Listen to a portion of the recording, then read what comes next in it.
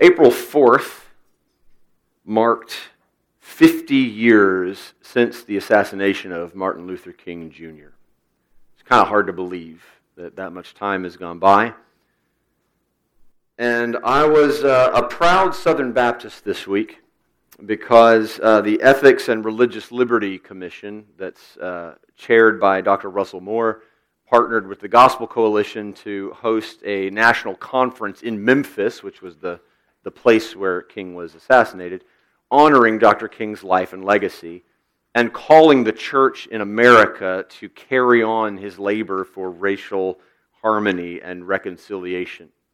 And as a Southern Baptist, and the ERLC being a Southern Baptist organization, and Dr. Moore being a prominent voice for Southern Baptist life in our nation, I was very pleased by what I saw. The conference was streamed online, and I was able to see some of it. I'm planning to go back and watch some things that I didn't get to see, but what I saw was beautiful and challenging and just very good, gospel-rich encouragement and exhortation to the church to continue to care about the things, not just that Dr. King cared about, but the things that Jesus himself cares about. There's no denying that there's been progress made when it comes to race relations and racial harmony and things of that nature. There's been progress made, both like legally and culturally, and within the church. Within the broader kind of cultural landscape of things, obviously we've seen the abolition of slavery, which was a horrendous evil. We've seen the end of the Jim Crow laws that perpetuated segregation and racism in the South, even up until the middle of the 20th century. A few years ago, we saw the election of the first African-American president of the United States, which, think what you will about President Obama and his policies, that's a big deal and worth celebrating, that we've come to the place as a nation where we can elect a black man to serve in the Oval Office. And so there's definitely been progress made in those terms. And in the church, that is, Christians in America, there's been progress because for too long, the church was on the wrong side of these issues. And I don't just mean the wrong side of history, I mean the wrong side of the kingdom of God. Christian leaders shamefully used Bible verses ripped from their context and stripped of their intended meaning to support the owning of slaves and the carrying on of Jim Crow era segregation and things like that. But largely the church has shifted on those matters, in no small part because of Dr. King's influence and the influence of other faithful ministers and prophetic voices who are willing to speak to God's people a strong word of rebuke and exhortation. And so we've seen progress, praise God. But I also don't think many people would argue with me that there's room to grow. There's room for growth, both legally and culturally, like just looking at the landscape around us. There's no question that there are still questions and things that rage regarding systemic racial injustice.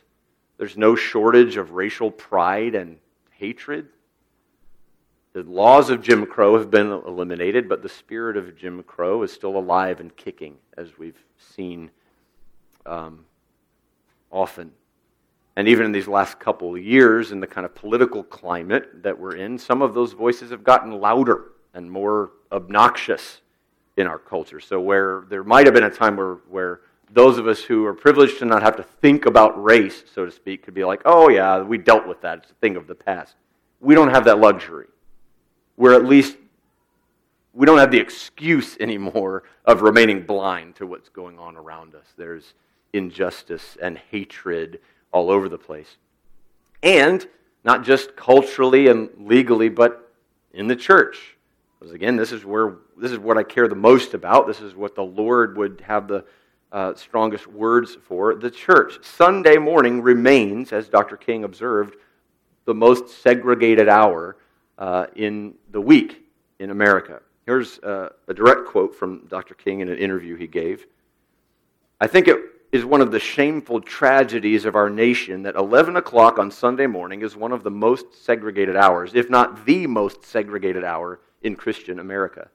I definitely think the Christian church should be integrated, and any church that stands against integration and that has a segregated body is standing against the Spirit and the teachings of Jesus Christ, and it fails to be a true witness. Now, obviously, times have changed, laws have changed enough to know that we're not talking about necessarily a church having a formal policy of segregation. I don't really know of any churches still doing that, although they may be around and certainly opposed to the gospel of Jesus in that way. So there might be churches that have that formal policy, but for the most part, I think we're beyond that. We've gone, yeah, that's not right. We shouldn't force people in or out or that kind of thing. However, practically, in the way this actually looks in most of our churches, it doesn't look like that much has changed. People still tend to divide around those boundaries of what makes us unique or what we're comfortable with. Birds of a feather flock together, and that still tends to be a reality even in the church in 2018. I think that our vision of God's kingdom is often far too small and sometimes painfully self-centered. The call of Christ in the gospel is to an unimaginably great and beautiful vision of a recreated, unified humanity under His rule. Indeed, reigning with Him. That's really where all this is headed, that we are going to be joint heirs with Christ, composed of every kind of people on the earth. You might have heard people sort of suggest a colorblind kind of an ethic. Well, we should just not even see race and the differences between us. We should just be totally blind to those things. But I think the kingdom of God is calling us to more than mere colorblindness. As D.J. Jordan says, if Jesus wanted us to be colorblind, He would have made us the same color. I think there's a reason that we're different. We're different on purpose. No, the kingdom of God is purposefully, eternally, wonderfully colorful. There's no real reason beyond pride and selfishness that we have to wait for eternity to enjoy the fruit of this colorful kingdom. You read Revelation and you see that it all ends with this great multitude surrounding the throne made up of every nation and tribe and language. Right? You can see that. But I think sometimes we're okay going, well, yeah, that's how it's going to be one day in the future, but I'm just going to stick with what's comfortable to me right now and trust that that's where all this is headed.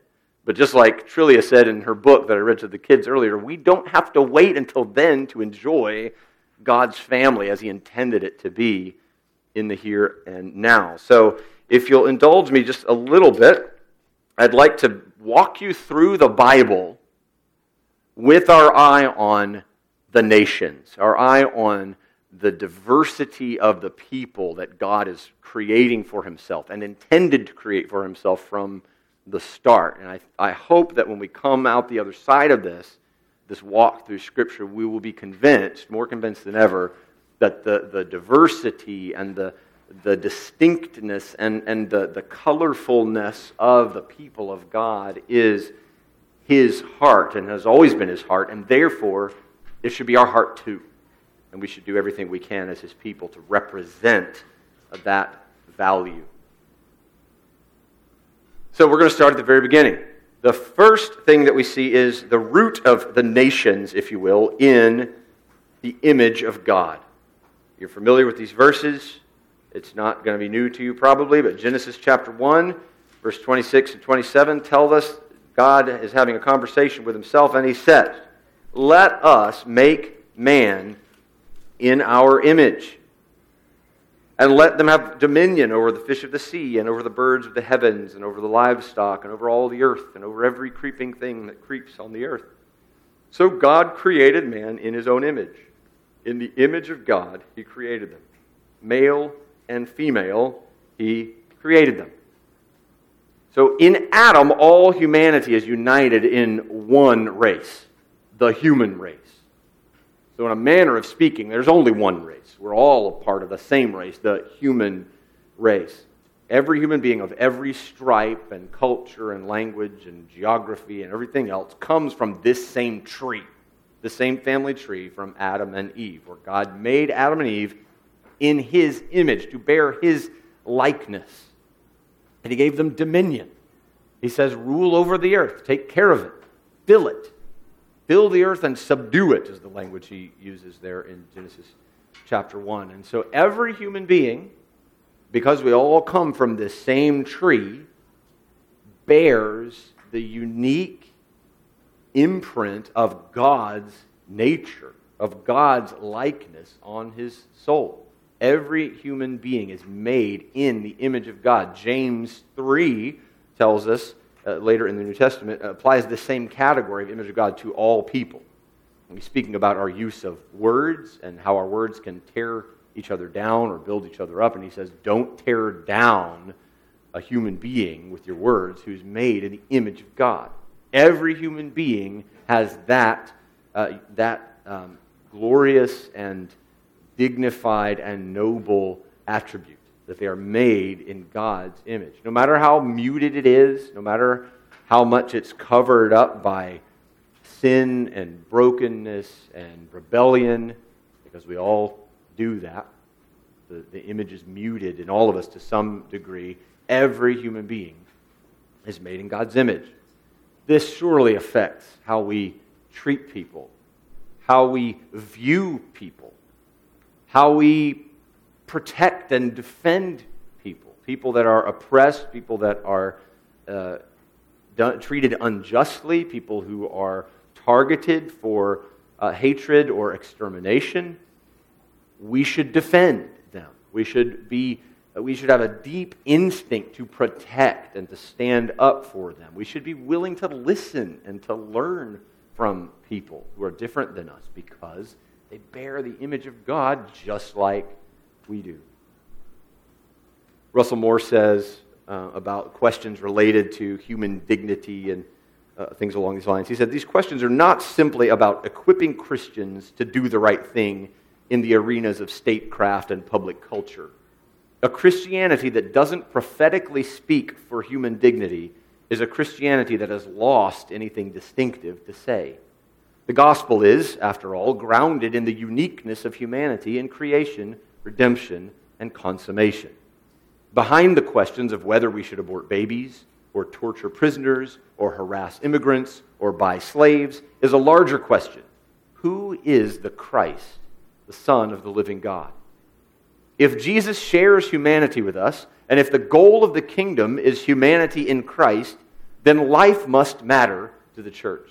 The church must proclaim in its teaching and embody in its practices love and justice for those the outside world would wish to silence or to kill.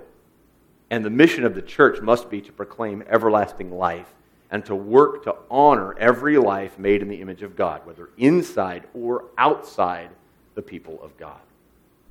So obviously there's an inside the church aspect of this call and of this mission. But we ought to care about people outside the church too because of these questions of human dignity and the kingdom of Christ. So in the creation of human beings as bearing the image of God, we see the root of the nations, where they're all going to spring from. We'll see the emergence of the nations in the Tower of Babel in Genesis chapter 11. If you're inclined to follow along and flip around the Bible with me, you're welcome to do that.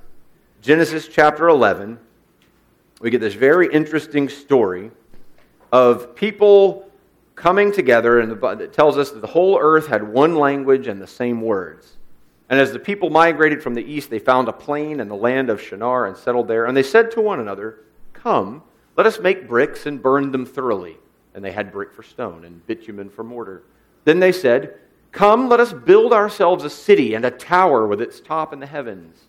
And let us make a name for ourselves, lest we be dispersed over the face of the whole earth." Now, a reminder of God's command to Adam and Eve, fill the earth and subdue it. Be fruitful and multiply. Well, this is after the flood of Noah, and he said the same thing to Noah and his family who survived the flood, he said in Genesis 9:1, "Be fruitful, multiply, and fill the earth." God intends for people to spread. He intends for humanity to disperse. But the people in Genesis 11 are working against that goal and saying, well, let's build a tower and make a name for ourselves so that we don't have to get dispersed around the earth. Now, we should point out the pride, the arrogance, and narcissism inherent in such a statement. Let's build a tower that reaches the heavens and make a name for ourselves. That's what they're interested in, right? We want to be great. We want to be impressive. In other words, we don't want to spread out like God wants. We want to congregate among ourselves and make ourselves great. We want to flock together with people who are just like us. Does that sound familiar? Is that inclination maybe still hiding in the human heart? I think maybe it is. But God has a different plan in mind. One that includes a varied and diverse humanity united by faith in Christ. We'll come to that in a minute. And so, verses 6 and 7, the Lord said, "Behold, they are one people and they have one language, and this is only the beginning of what they will do. Nothing that they propose to do will be impossible for them. Come, let us go down and there confuse their language so that they may not understand one another's speech." And then, what's the result of that going to be? From there, the Lord dispersed them over the face of all the earth. Because they couldn't understand each other. They had to figure out, are there people that talk like me? Are there people that I can understand that we can maybe settle somewhere else together and build a community there? Right? So people have to disperse because God gives them different languages. That's on purpose. That's God's doing. The diversity among humanity that we begin to see emerge, and that you can look very plainly around the globe now and see all the different languages and cultures and ways of life. God started that in Genesis 11 by confusing their languages and causing them to disperse around the globe. He's up to something. He has something in mind. He intends a unified, diverse humanity in the kingdom of God. The very next chapter in Genesis 11 introduces us to a man named Abram, whose name will be changed to Abraham. And we see in God's dealings with Abram his intention to bless the nations through Abraham. He calls to Abram in chapter 12, verse 1.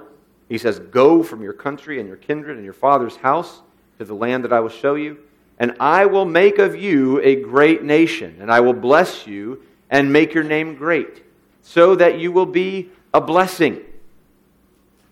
I will bless those who bless you, and him who dishonors you I will curse, and in you all the families of the earth shall be blessed." Now I want to point out two things. In contrast to the folks in Genesis 11 who are going to build a tower to make a name for ourselves, God comes to Abraham and he says, "I will make your name great."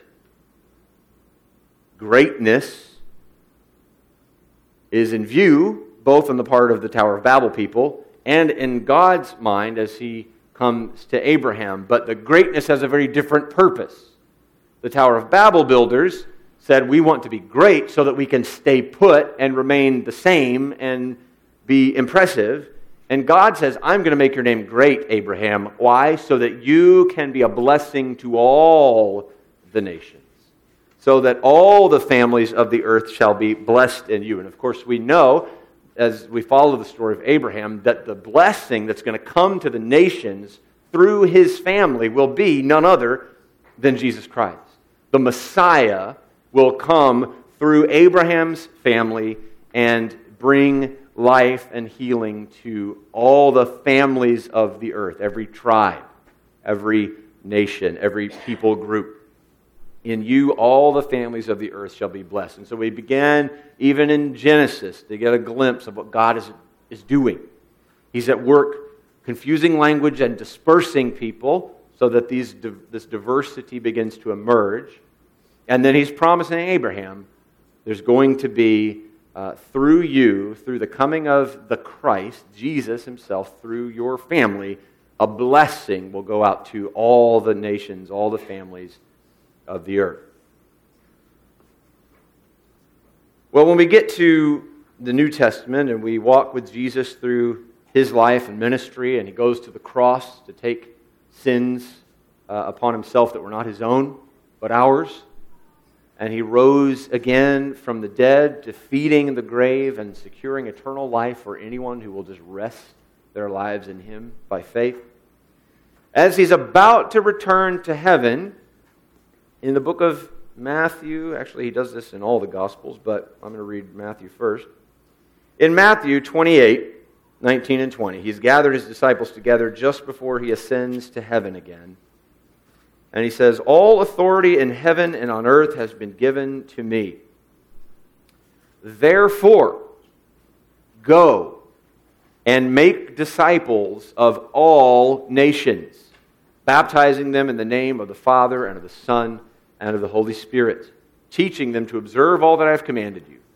And behold, I am with you always to the end of the age." Now that word, nations, is the Greek word ethne, and it means people group. It means ethnicity. It's where we get the word ethnic or ethnicity from. It's from the Greek ethne. So when you see nations, that's the word behind it. So just make disciples of all, not just geographical locations, but every kind of people. Every diverse and distinct nationality, ethnicity, language, culture, kind of people, make disciples. And so Jesus has in his mind, as he sends his disciples out into the world, go and find them all. In Mark 16:15, in Mark's version, if you will, or his report of Jesus' commission to the disciples, he tells them to proclaim the gospel to the whole creation. So very broadly, everywhere. Luke 24:47, Jesus says to them that repentance and forgiveness of sins would be proclaimed to all ethne, that same word, to all nations. In Acts, the story of how the church begins to spread and the gospel begins to grow throughout the known world at the time, it begins with Jesus once again speaking to his disciples before he ascends to heaven. And he tells them in Acts 1, 7 and 8, one of his disciples asked him in verse 7, "Lord, is this the time that you're going to restore the kingdom to Israel?" Right? So they're thinking, all right, you've died, you've raised, death is defeated, it's all done, so time to reign in Jerusalem, right? Earthly kingdom, Israel at the top of the food chain again, right? This is the time, right? And Jesus says, "It's not for you to know times or seasons that the Father is fixed by his own authority." We hate that answer. Why does he got to say that to us? It's not for you to know. Because we usually want to know, right? God, why? God, when? God, what are you doing? Not for you to know.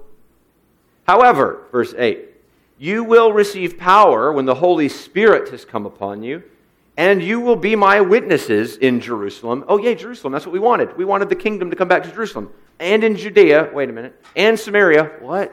"And even to the ends of the earth." Oh, okay. This is a little different than what we had in mind, Jesus. We're looking for the kingdom to come right here so we can camp out, build the tower, make our name great. Genesis 11. And Jesus says, no. Genesis 12 is still going on. This is not about you building a tower and making your name great in Jerusalem. This is about the gospel going out to all the nations. So you're going to be witnesses in Jerusalem, absolutely. But you're going to go farther than that, or the whole region of Judea. And even further north to Samaria, even those people that you don't like very much, that you think are kind of like dirty and smelly and half-breeds, and like you have all this animosity toward them, you're going to go be my witnesses there too. Oh, and yeah, through the ends of the earth. As far as the globe goes, you go with the gospel. Why? Because Jesus is building a kingdom of people for himself that is much bigger than any one geographical location or any one ethnicity or any one language or any one culture or any one way of life. It's much bigger and more colorful than that. So that's the commission that Jesus gives to the disciples. That's the commission that comes down to us. Because the next part of the story hasn't happened yet, where Jesus comes back and ushers in his final kingdom. So we got the same marching orders that the disciples had. Take the gospel to all ethne, to all nations, to all peoples. Reminded of Jesus' words in John 10, I have other sheep that are not of this fold, and I must bring them also. All right, so we're gathering the sheep of God from every tribe and nation and language. So in the Great Commission, we see the call to disciple the nations, to make disciples of the nations. And if you were to continue in the letters in the New Testament, you'd come to the book of Ephesians. I might invite you to turn there with me. We'll be here for just a minute. Ephesians chapter 2. And we find very poignantly and powerfully expressed that the gospel itself, the good news of new life in Jesus Christ by faith, has at its core this idea of unity among the nations, the barriers being removed. So Ephesians chapter 2, beginning in verse 11, Paul says this, Therefore remember that at one time you Gentiles in the flesh, called the uncircumcision by what is called the circumcision, which is made in the flesh by hands. So he's speaking to Gentiles because they don't follow the Jewish rite of circumcision. And the Jews have this kind of, they're the uncircumcised, this kind of derisive way to speak about them, right? He says, Remember that you were at that time separated from Christ, alienated from the commonwealth of Israel, and strangers to the covenants of promise, having no hope and without God in the world. All right? You weren't a part of the nation of Israel, the people of Israel, under the old covenant, the people of God. You were excluded. But now, verse 13, in Christ Jesus, you who once were far off have been brought near by the blood of Christ. For he himself is our peace, who has made us both one, and has broken down in his flesh the dividing wall of hostility, by abolishing the law of commandments expressed in ordinances, that he might create in himself one new man in the place of two, so making peace, and might reconcile us both to God in one body through the cross, thereby killing the hostility. And he came and preached peace to you who were far off, and peace to you who were near. For through him we both have access in one Spirit to the Father. So then you are no longer strangers and aliens, but you are fellow citizens with the saints and members of the household of God, built on the foundation of the apostles and prophets, Christ Jesus himself being the cornerstone, in whom the whole structure, being joined together, grows into a holy temple in the Lord.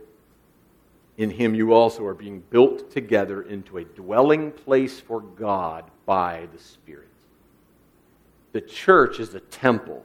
The church is a dwelling place for God by the Holy Spirit. And he's speaking here most pointedly to Jews and Gentiles, the old covenant people of God and the new covenant people who have been included in this household of God, in this community of faith. And he's urging the Jews to open the door wide enough to welcome them in, and he's telling the Gentiles, don't let anybody keep you out. Jesus has removed those barriers. He's knocked down that dividing wall so that you and the Jews together are being built into this temple of God, a dwelling place for God by his Spirit. So the point of these verses is that a saving relationship with God is no longer confined to Israel, no longer confined to Hebrew identity. And that Gentiles, that is non-Jews, which is all of us, have been included in the invitation to the new covenant, right? That's the point of the verses. But an implication of the verses, something we can draw out from it, an implication of this truth is that there are no ethnic dividing lines in God's kingdom. They don't exist. The hostility has been killed by Jesus' work on the cross. There is no national or cultural barrier to a person's relationship with God and with the covenant community. So it's not enough to say people of all kinds can have a relationship with God, but you go over there and have your relationship with God there, and you go over here and have your relationship with God there, and I'll stay here with people like me. and have my relationship with God here. That's not enough. All of those dividing walls, the things that keep us apart, have been erased. They're false categories. They're false distinctions at this point in terms of the gospel. And so, the church is a new humanity that God is creating for himself in Jesus Christ. And the different ethne, the different nations who come to the Father through faith in Jesus are built together into a holy temple where God will dwell. And I think that means not just theoretically together like we're going in the same direction, but in life and relationship and covenant, we should be together. There's a unity there among the diversity that is in the heart of God in the gospel. It's not even a temple if anyone gets left out. The way Paul explains it here, both of us are being built together into a holy temple. It takes both. It takes Jew, Gentile. It takes every stripe of Christian to build this temple together for the dwelling place of God. If anyone gets left out, you meet over there, you do your thing that direction, leave me over here. Not a temple. God doesn't promise to live there. There's got to be a togetherness. If the hostility is dead and the barriers are destroyed, that's the only way that this temple will grow. So I think that brings some questions to us. What barriers are we allowing to stand in the way of realizing God's dream of a colorful community? What dividing walls might there be? Fear? Prejudice? Ignorance? Just don't know what we don't know. Haven't really given it any thought. Apathy? Yeah, I heard enough about that, I don't really care. I think Jesus wants to destroy the barriers, whatever they are. And I think he wants to build a colorful kingdom expression in the local church. So the gospel is all about, or carries out, or implies the unity among the nations, if you will. And finally, we're going to skip to the end of the Bible now. The kingdom of God in its final and eternal form is a gloriously diverse picture. In Revelation chapter 5, John has this vision of the throne room in heaven. And he says that all these people that he sees in heaven, the creatures and the saints and the elders, and there's lots of symbolism going on in Revelation, so you don't have to try to sort all that out right now. But he says, they sang a new song, saying, "Worthy are you to take the scroll and to open its seals." They're singing to Jesus. "For you were slain, and by your blood you ransomed people for God from every tribe and language and people and nation. And you have made them a kingdom and priests to our God, and they shall reign on the earth." Then I looked, and I heard around the throne and the living creatures and the elders the voice of many angels, numbering myriads of myriads and thousands of thousands, saying with a loud voice, "Worthy is the Lamb who was slain to receive power and wealth and wisdom and might and honor and glory and blessing." And I heard every creature in heaven and on earth and under the earth and in the sea and all that is in them saying, "To him who sits on the throne and to the Lamb be blessing and honor and glory and might forever and ever." That's the picture of heaven. That's the eternal kingdom of God, and it is more colorful than you could possibly imagine. It is filled with people from every tribe and language and people and nation who have become a kingdom and priests to God, and they're reigning with him together. In chapter 7, verses 9 through 12, "After this I looked, and behold, a great multitude that no one could number, from every nation, from all tribes and peoples and languages, standing before the throne and before the Lamb, clothed in white robes, with palm branches in their hands, and crying out with a loud voice, 'Salvation belongs to our God, who sits on the throne, and to the Lamb.'" There's no getting around that. There's no denying the kingdom of God in its final and eternal state is wonderfully diverse and colorful. But the diversity, the differences, the things that so often in our world, in our fallen humanity, divide us and keep us apart, no longer divide. The differences are still there, but they don't divide us anymore. So from start to finish, you can see that God is at work creating for himself a people comprised from every tribe and tongue and nation of the earth. All the ethne, all the people groups are a part of this covenant community. So I think it's plain enough to see that that's on God's heart. And I think it's easy enough for us to especially look forward to heaven and see this, this great vision of diversity there. But I think there's a danger for double-mindedness, a kind of a hypocrisy for us here, where we might hear a message like this and nod our heads in affirmation and maybe even utter an amen here and there. But as long as when the truths that we're affirming come outside the realm of theory and actually have to meet us where we live and affect our relationships and our time and our words and our values, it gets a little bit harder. Many times it's the very same Christians who say the kingdom of God is for everyone who get on social media and loudly voice their disdain for peaceful protests by racial minorities. Not the time, not the place. What is the time and place? Or who argue vehemently against any suggestion of the mere existence of systemic racial injustice. It's made up, it's not real. Or who bemoan the fact that all these low-income families are infiltrating our schools or housing developments. We can in one breath go, yes, the kingdom of God is for everyone. That's awesome. I love that vision of heaven and the throne room where there's people from every tribe and nation. And then the very next sentence cast dispersion and hatred and prejudice on those who are not like us.